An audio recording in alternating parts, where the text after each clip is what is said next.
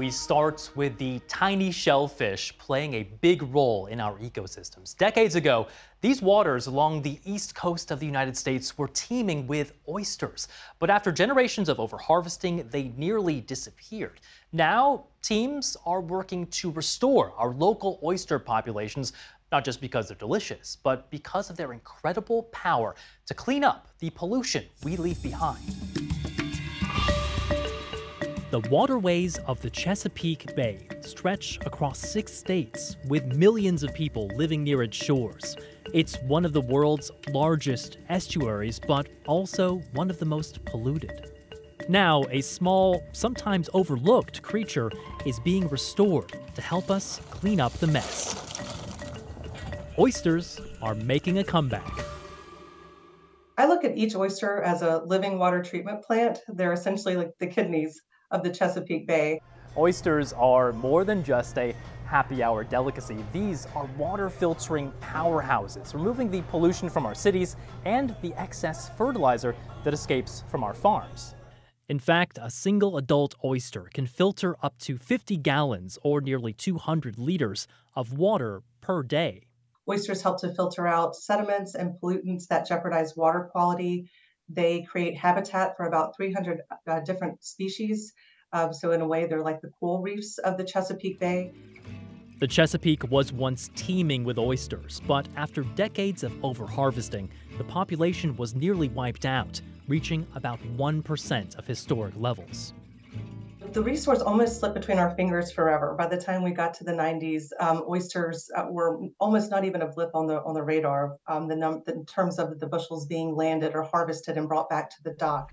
Now the Chesapeake Bay Foundation is part of an effort to replant 10 billion oysters by the year 2025. In Virginia today, at low tide, you would see oysters beginning to break the surface of the water about 2 hours ahead of low tide. It's rebuilding oyster reefs like this one along the Lynn Haven River in Virginia. You see the excitement. There really is sort of a renaissance happening around the oyster, but it's really the interest from the public that we're seeing, which really gives me so much hope.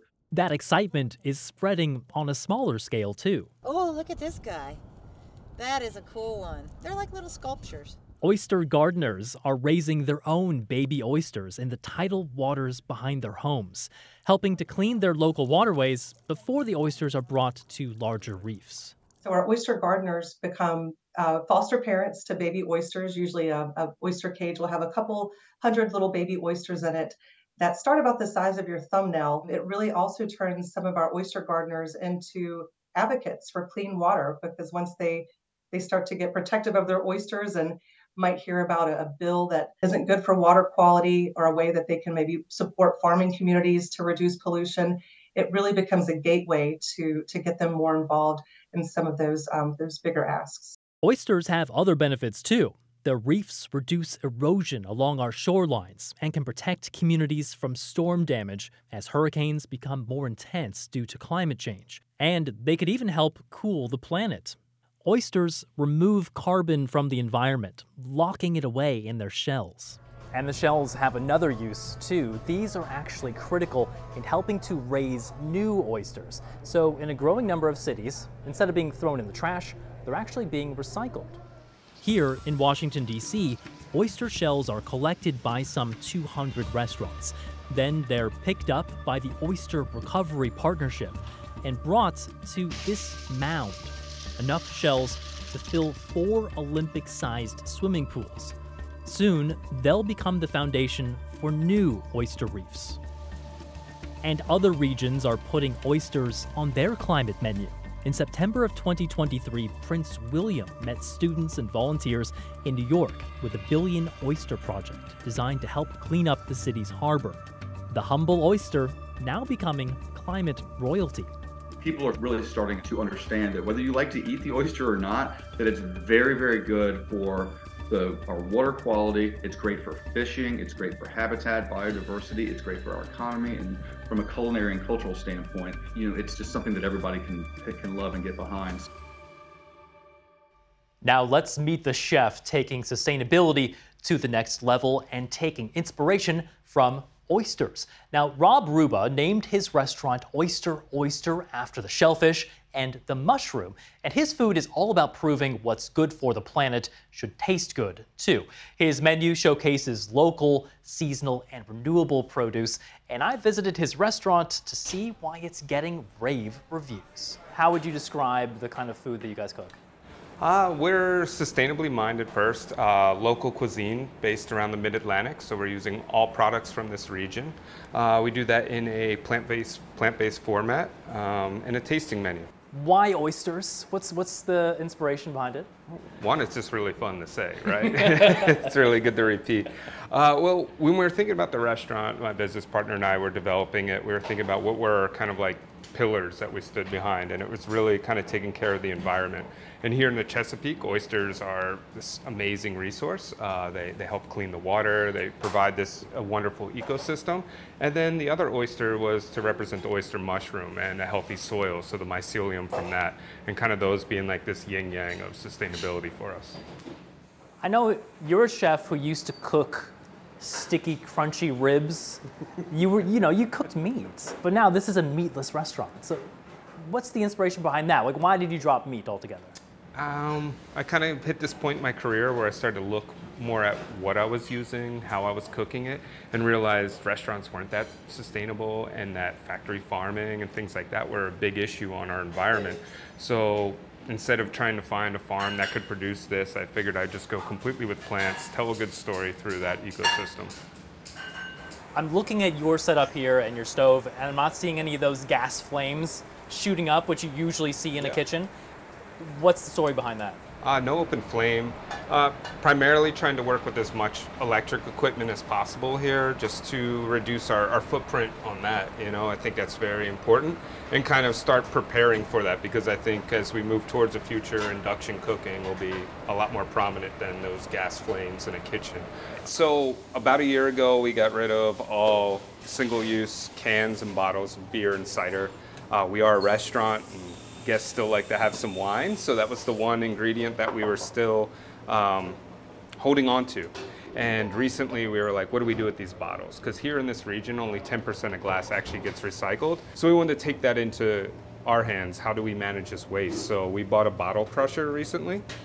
So when the bottle, we drink our wine, we end up with an empty bottle like so. We send it to our ceramic artist material things, and we put it through a bottle crusher, it becomes sand, and then they bake the bottle back into a plate. So now So this used to be a glass bottle? That used to be a glass bottle. That's amazing. So wow. If you come here, twice a year, there's a good chance the plate you're eating off is the bottle of wine you drank from. So super That's cool. so cool.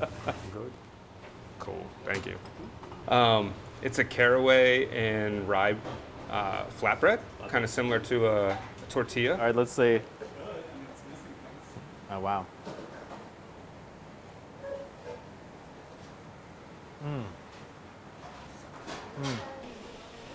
What kind of conversations are you having with other chefs in the area about climate change, sustainability?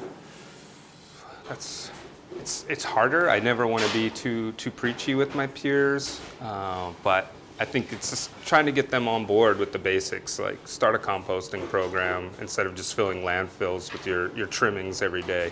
If you're not going to be able to have the time to figure out how to use them on the menu, at least be putting those into compost, right? Because at least we're making healthy soil and adding nutrients back to that and feeding more people rather than making gas in a landfill.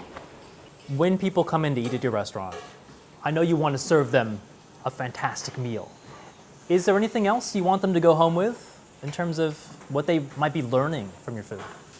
Yeah, we want it to be, I guess, cerebral in a way. Like on that walk home, you start to thinking about it a little bit. I hope, we don't want this to be a restaurant just for vegan and vegetarian diners. We want it to be for everyone. And hopefully it's the person who's a proud steak eater will then be like, that was really good. And their next restaurant they go to, when they're looking to pick out their appetizer, they're going to say, all right, maybe I'll go with that vegetarian appetizer instead. I think that's really important. It can be, frankly, kind of depressing seeing what's going on with the world, thinking about climate change. Some people feel like there's not much they can do about it. What way do you think food can help combat those negative feelings about the world right now? by making it delicious, right? Like we're doing things very mindfully here. We're doing things in a sustainable and responsible manner, whether that be how we're preparing it or who we're purchasing it from. And I think when you eat a meal like this and you experience that, that gives you hope. That is exciting. We know that this little restaurant itself isn't going to fix the world with what we do, but we hope that it inspires the next generation, the next person, and together as a collective, we'll make a bigger impact. Sustainable food is about more than just reducing our impact on the world. It's also about finding new ways to feed everyone living on it. The global population is now more than 8 billion people, and according to estimates by the United Nations, agricultural production worldwide will have to increase by 70% by the year 2050 to produce enough calories for all of us. I spoke to Eartharian Cousin, she's the former executive director of the World Food Program, about the link between sustainable food production and reducing global hunger. You've really made it your mission to try to end global hunger. What does that mission look like right now? Honestly, these are tough days. We, after years of seeing a reduction in the number of those who are food insecure, we've seen an increase. What we are witnessing is an increase in the number of people who who are suffering from food insecurity. We now have over 800 million people who are food insecure. But a number that is also quite critical is that 3.1 billion people cannot afford a diverse and nutritious meal on a daily basis. Why is that? The challenge is that it will require, because it's of the complexity of the food system, it will require diversity of solutions that are context-based. What is the problem in one country may be completely different in another. And so it requires a combination of sustainable agriculture practices. I want to ask you about climate change. How does the way the planet is changing, how does climate change affect global hunger? Is it making the situation worse? The food system is actually a contributor to climate change in that approximately 25 to 30% of all greenhouse gases are emitted by the food system. And that includes carbon dioxide, methane, as well as nitrous oxide, which is quite a potent greenhouse gas, as you know. But the food system is also the system that is the most vulnerable to climate crisis because of droughts and floods and erratic temperature changes that affect the cultivation of food, what you can grow and where. The food system also uses 70% of all of the fresh water draws on an annual basis. So all of these factors is push and pull of climate, and the effects on the food system directly affects our ability to achieve our climate goals, as well as our ability and the opportunity for ensuring that no one goes hungry. This is a global issue, and we must invest globally in the transformation of the food system, or we won't bring everyone along at the pace and scale that is necessary to ensure that we can address the climate challenges, as well as increase food production by 50%, before the year 2050, which is what FAO tells us is required in order for us to meet the needs of the growing global population. One solution for feeding more people could be hiding in plain sight, or in this case, maybe inside your pasta. More than 2 billion people around the world eat insects every day, and many rave about them as a source of nutrients and protein. Sofia Bettica has been to an insect farm in northern Italy that produces pasta with an extra kick.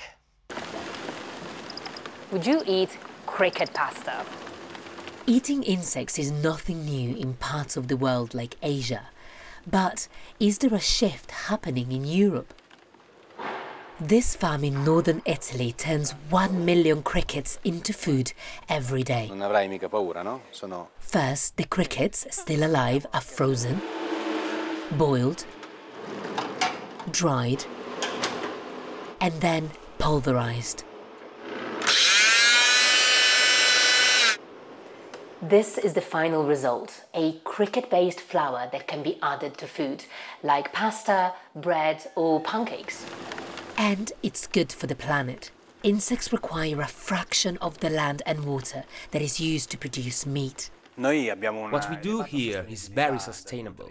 To produce 1 kilo of cricket powder, we only use about 12 liters of water, whereas producing the same amount of protein from cows requires about 60,000 liters of water. But how does this get on your plate? Some restaurants buy the flour and add it to some of the more traditional dishes, like pasta. Cricket pasta. Yes. Thank you. Here we go. I'm about to taste cricket tagliatelle.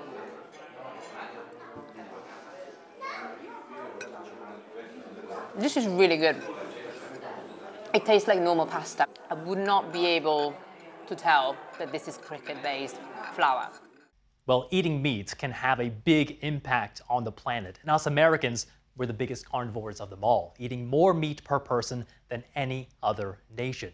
Could eating insects instead be healthier for us and for the planet? I asked One America Foundation endowed chair Amro Aweshi. Professor, thank you for joining us. First of all, can you walk us through some of the benefits, although it might be a little bit creepy for some of us, but some of the benefits of eating insects? I think insects are an important source of protein, and in a lot of places all over the world, they're actually used as a primary source of protein in feed for people. They use that, instead of beef or chicken that we might use here in the US. And so maybe you can start thinking about maybe some of the flour you're using to be insect flour or protein supplemented flour. As you mentioned, there are plenty of countries around the world that already eat insects. It's totally normal. Why not in a Western country? Why are we so squeamish about it?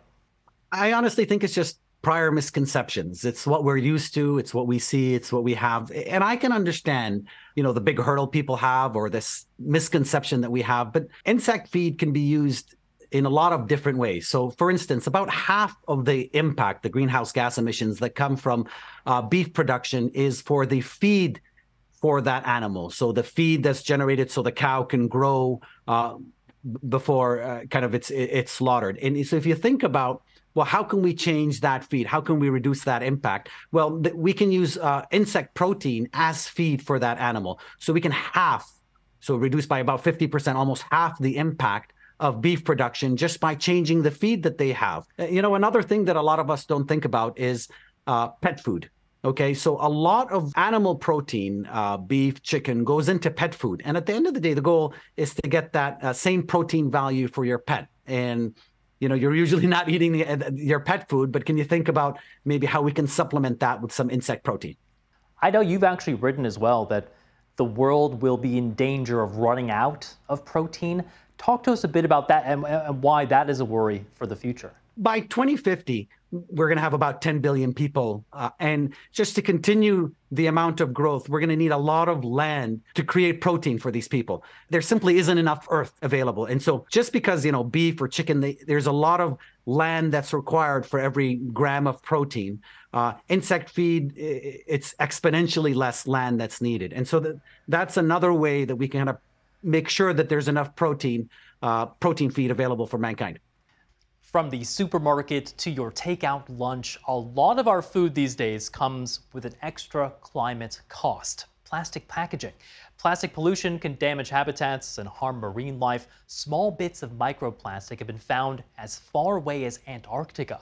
But there are some companies working hard to find new ways to wrap up our food, including 2022 Earthshot Prize winner Notpla, which is short for Not Plastic.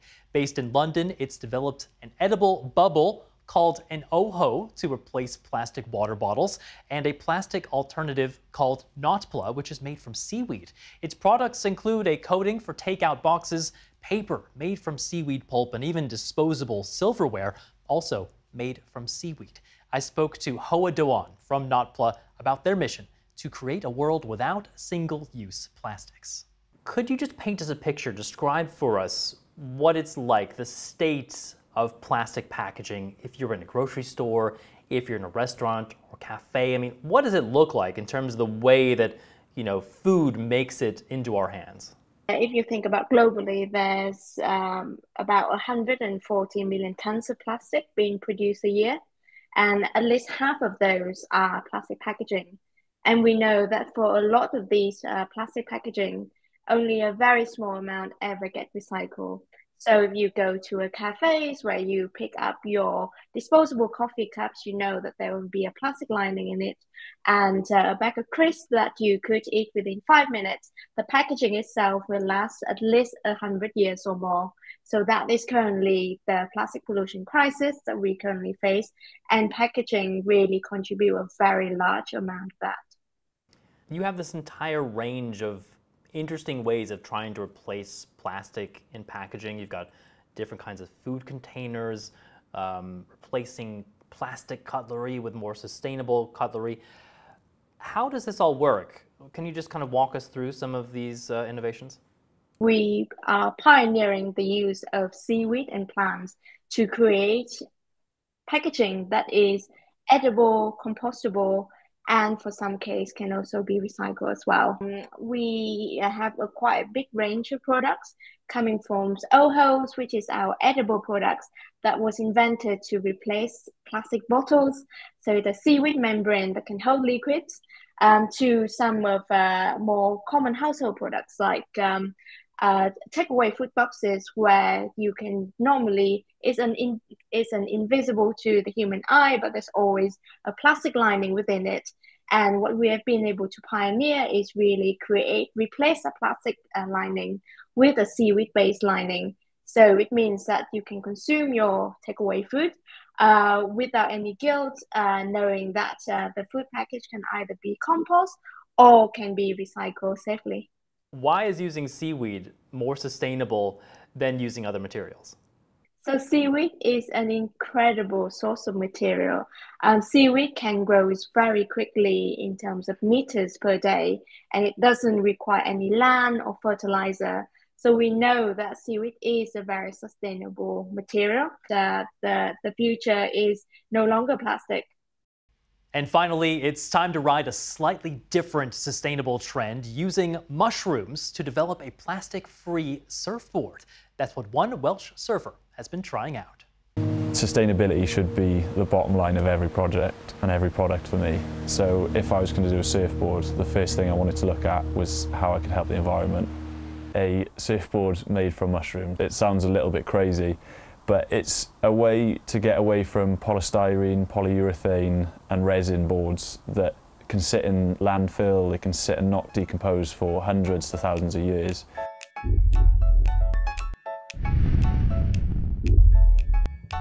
The mushroom material within the boards is a root essentially. So this root is called mycelium. Mycelium is a network of roots that work together to bind a substrate. A substrate could be agricultural waste or hay. This sits within the boards and fills out a mould. And then this mycelium works to glue this hay together. This is where we're growing the mushroom board. It's nothing too special for yet, but it's a good place to prototype. All trial and error, so we're learning loads of little things about temperature, how to grow it, where to grow it. And before we go, a quick reminder, if you want to get more from Future Earth delivered each week directly to your inbox, sign up for the Future Earth newsletter. In it, you'll find behind-the-scenes reporting from me, the week's top climate stories, and insights from our entire BBC climate change team. I'm Carl Nassman. Thanks for watching Future Earth.